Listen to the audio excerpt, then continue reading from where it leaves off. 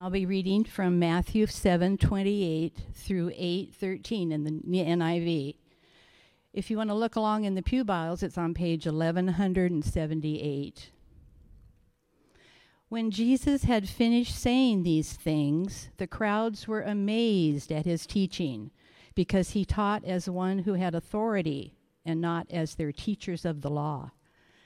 When Jesus came down from the mountainside, large crowds followed him. A man with leprosy came and knelt before him and said, "Lord, if you are willing, you can make me clean." Jesus reached out his hand and touched the man. "I am willing," he said, "be clean." Immediately he was cleansed of his leprosy. Then Jesus said to him, "See that you don't tell anyone, but go, show yourself to the priest and offer the gift Moses commanded as a testimony to them." When Jesus said to him, "Shall I come and heal him?" The centurion replied, "Lord, I do not deserve to have you come under my roof. But just say the word and my servant will be healed. For I myself am a man under authority, with soldiers under me. I tell this one, go, and he goes, and that one, come, and he comes. I say to my servant, do this, and he does it." When Jesus heard this, he was amazed and said to those following him, "Truly I tell you, I have not found anyone in Israel with such great faith. I say to you that many will come from the east and the west and will take their places at the feast with Abraham, Isaac, and Jacob in the kingdom of heaven. But the subjects of the kingdom will be thrown outside into the darkness, where there will be weeping and gnashing of teeth." Then Jesus said to the centurion, "Go, let it be done, just as you believed it would." And his servant was healed at that moment. This is the word of the Lord. Let's pray again together. Oh Lord Jesus, how we thank you that this morning when we come into this place, when we hear these words, they are more than just words on a page. This is part of your deep desire to know us personally, to walk with us, to help us navigate through the ins and outs of life. So now we pray that you'll take these words, inspired by your Holy Spirit, written by your servant Matthew, and may they come alive to us, we pray. Amen.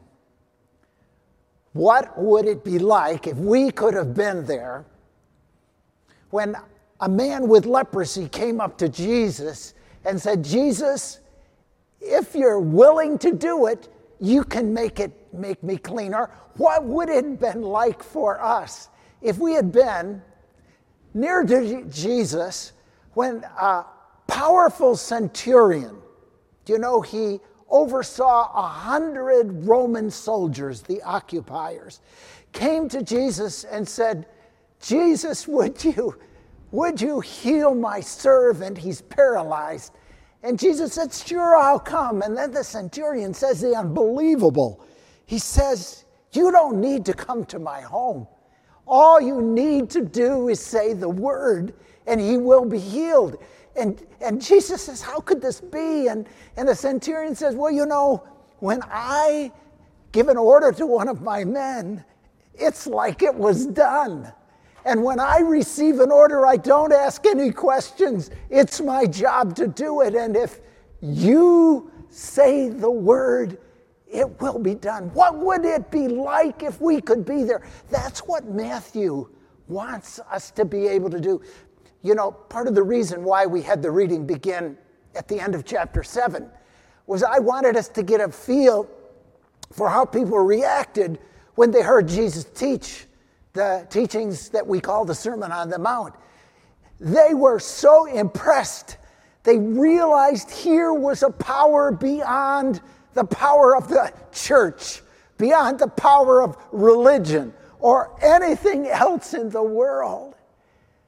Matthew wants us to get a feel for that And unfortunately, that doesn't happen every day for everyone who calls himself a follower of Jesus Christ.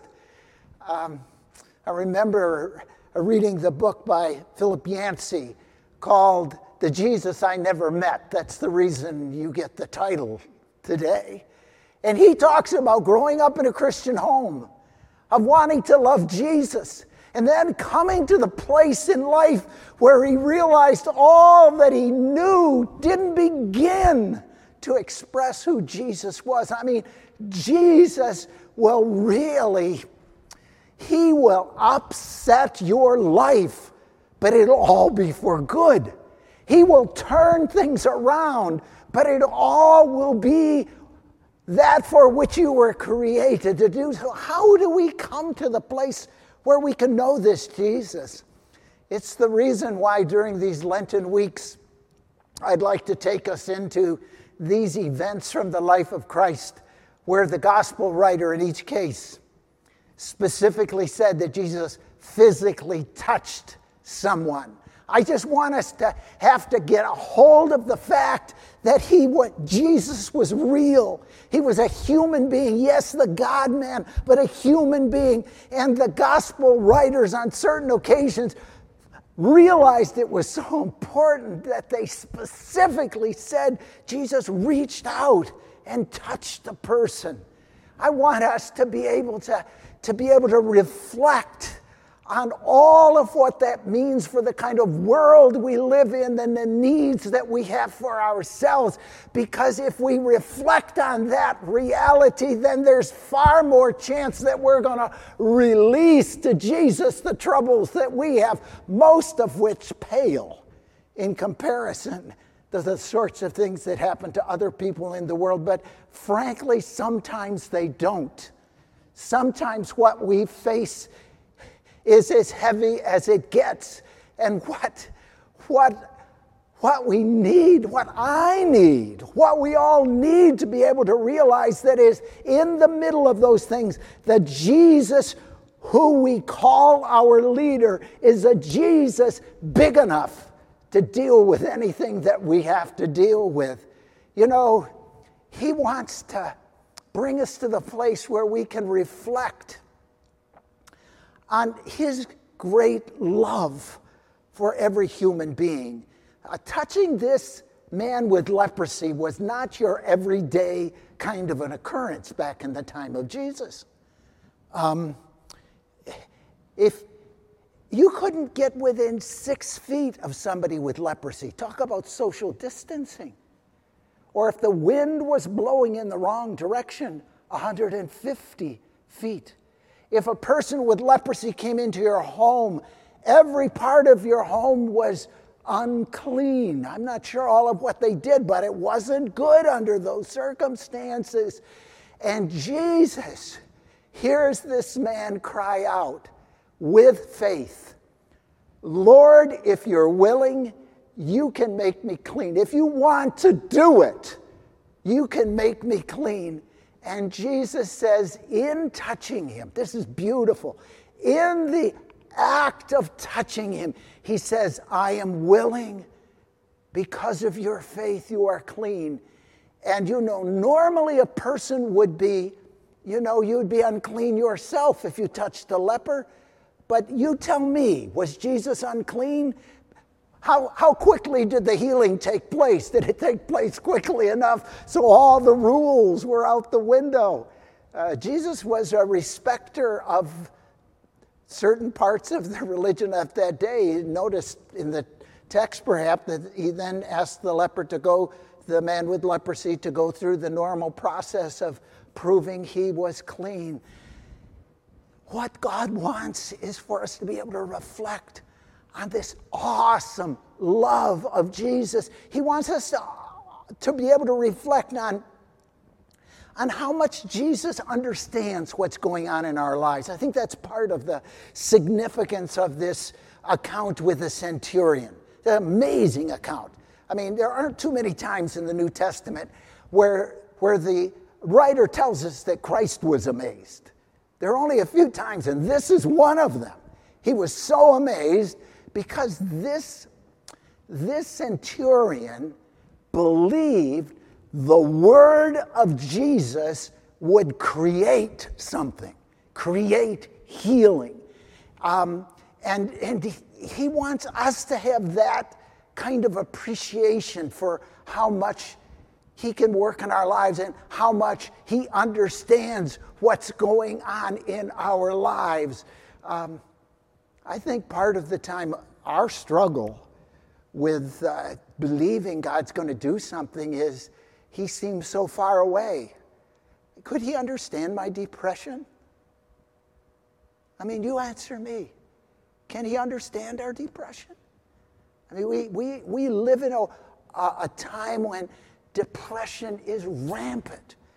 And does he understand that? Well, if you're depressed, you probably have a very hard time believing that. And I imagine most Christians have a hard time believing it, but let me tell you, it's true. There's nothing. The writer of the Hebrews tells us there is nothing we could experience that Christ has not experienced something similar to it. So he understands. So if he loves and he understands, the real question is he going to do anything about it? Well, Matthew wants to say to us that Jesus is just ready to do something about it. He has no greater desire than to enter into our challenges of life and make good out of the tough. You know, one advantage that Sylvia and I have, and incidentally, we've just had the greatest welcome here. If you're new here this Sunday, this is only our second Sunday in the church. It was interesting to drive down to the church today. We actually knew how to get here. We've just had the greatest welcome, thank you. But, you know, one of the advantages of being older now than I used to be is that we've walked with Jesus. Some of you know we had some struggle about moving here to the Northwest for these months. Not that we didn't want to live here, and not that we didn't feel like this was perhaps what Jesus wanted us to do. And in fact, that's the reason that we'll be going back to Kentucky. Hopefully you'll not notice it, but we'll be back in Kentucky, Sylvia more than me, because we have some really significant family responsibilities back there. We have, for the last 5 years, lived within a mile, as the crow flies, of all 9 of our grandkids. Our 3 children, their spouses, all 9 of our grandkids. And the youngest of the grandchildren is the princess, Liliana. Just 2 years old. If you've been around a 2-year-old lately, you know, especially if you're a grandparent, they are golden, because all of their bad stuff they do with their parents. The terrible twos does not normally happen at the grandparents. So one day a week, Sylvia's the child care for Liliana, and then in the afternoon when the boys come home from school, they show up at our house. So she will be spending a good share of the time back there doing that. But we really wrestled with this. It was like 2 competing values. The value of, yeah, this is something that would be good, and we believe probably God wants us to do it, but this is something that's equally good, and we've already said we'll do it.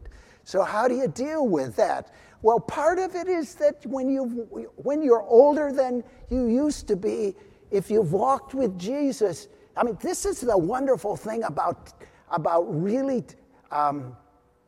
experimenting with God. Because he will always come through. I mean, I don't mean testing him, doing crazy things. I mean, when you are convinced that he's asking you to do it, just figure out how, not whether. And then he will prove his reliability. And then when another challenge comes later, it doesn't mean it won't be difficult, but you will have already had the experience. You have already, many of you know what I'm talking about here because you've done it. So when we had to deal with this particular issue, fortunately we could flip back about 20 years ago when our denomination was saying, would you move to Indianapolis from Rochester, New York, and become the executive director of Free Methodist World Missions? And so we prayed about it. It seemed like it was what God wanted us to do. But that was the year we would have moved would have been the year that our son Matt would have begun his senior year in high school. And he was part of the kind of youth group that you would at least be inclined to move across the country to have your child, your senior, your high school student be a part of. I mean, just that kind of good, solid Christian friends and spiritual stimulation. And so here we're wrestling with this two competing values. And in fact, I can often remember we were working on this, and it seemed like this was what we were supposed to do. And we had talked to Matt about it, and but we hadn't told him it looks like this is what's going to happen. And so I remember we're in a restaurant, we had dessert, and we were saying, you know, Matt, it looks like this is what God's calling us to do, but we don't really like what this may cost you. And tell us what you're thinking. And I will never forget his response. I can quote it to this day. He said, Dad, if that's what God tells you to do, you'd better do it. Well, that didn't make it easy, but I tell you, there was a release in that. I mean, I didn't know how we could ask him to move to Indianapolis and become part of a high school with 1,000 students in the senior class and no friends. Just almost impossible. But you know, God never lets us down. I cannot tell you all the story, but the wonderful way that it all worked out was his sister, our daughter Michelle, and her husband were at Asbury Seminary. And so he, along with their firstborn, who was about a year old, Ian. So Matt, for that year, moved to Kentucky. He went back into the same school system, large, but nowhere near as large as an Indianapolis high school. The same school system he had left in second grade. Kids remembered him. Or maybe their parents did and reminded them, I'm not sure. He had such a good senior year that although we had set it up he could finish in a semester, he decided to spend the whole year there. And the best part of it all was toward the end of the year, he got to know this beautiful, godly young woman named Anna Lee. And a couple years later, we got to celebrate a wedding for them. And she's now his wife, the mother of their kids, our daughter-in-law. And in fact, I smiled and said, it's almost like Anna Lee is a gift from Free Methodist World Missions. Would they ever have met if it had not been for that call of God? See, Matthew wants us to understand this God who created the world, who created you, who wants to walk with you. He is all loving, all powerful, understands completely, and today he wants to make a powerful difference in your life, and it's all because of the touch, his touch of love in your life. And he wants to change the way your mind works as far as life is concerned. That there is not a problem that's too big for him. There's not an issue that he can't turn around for its good. Romans 8:28 speaks an eternal truth that God works in all things for good for those who love him and are called according to his purposes. We want to again this morning celebrate Holy Communion together. And as you do that, you might think about those questions for discussion and reflection. You know, we have them each week. One of them for today will be, what miracle of Jesus would you most like to have been present for? Was it the feeding of the 5,000, bringing Lazarus back from the dead, healing of the man with leprosy? I mean, the list goes on and on and on. So which one would you like to be there for? And can you imagine yourself in the middle of that incident? I just think that's so exciting to even think about it. Our imaginations are so powerful. God can use us to move us right into that. Or one of the other questions, which one of the miracles of Jesus do you think best communicates his love? And then, as we take communion this morning, what need of your life is too big for you to carry yourself? Maybe you've not admitted it to anybody else, and quite frankly, it may not be necessary, although there's great help in having somebody else walk through our troubles with us. But what need would you like to give to him? Because you see, he is present in the bread and in the juice. Spiritually, this is a remembrance, but this is also a celebration of who he is and how powerful he is in our world today. Give those needs to him. Let's pray together. Lord, we thank you for the reality of your grace. It is just too big for us, but it also fits us perfectly.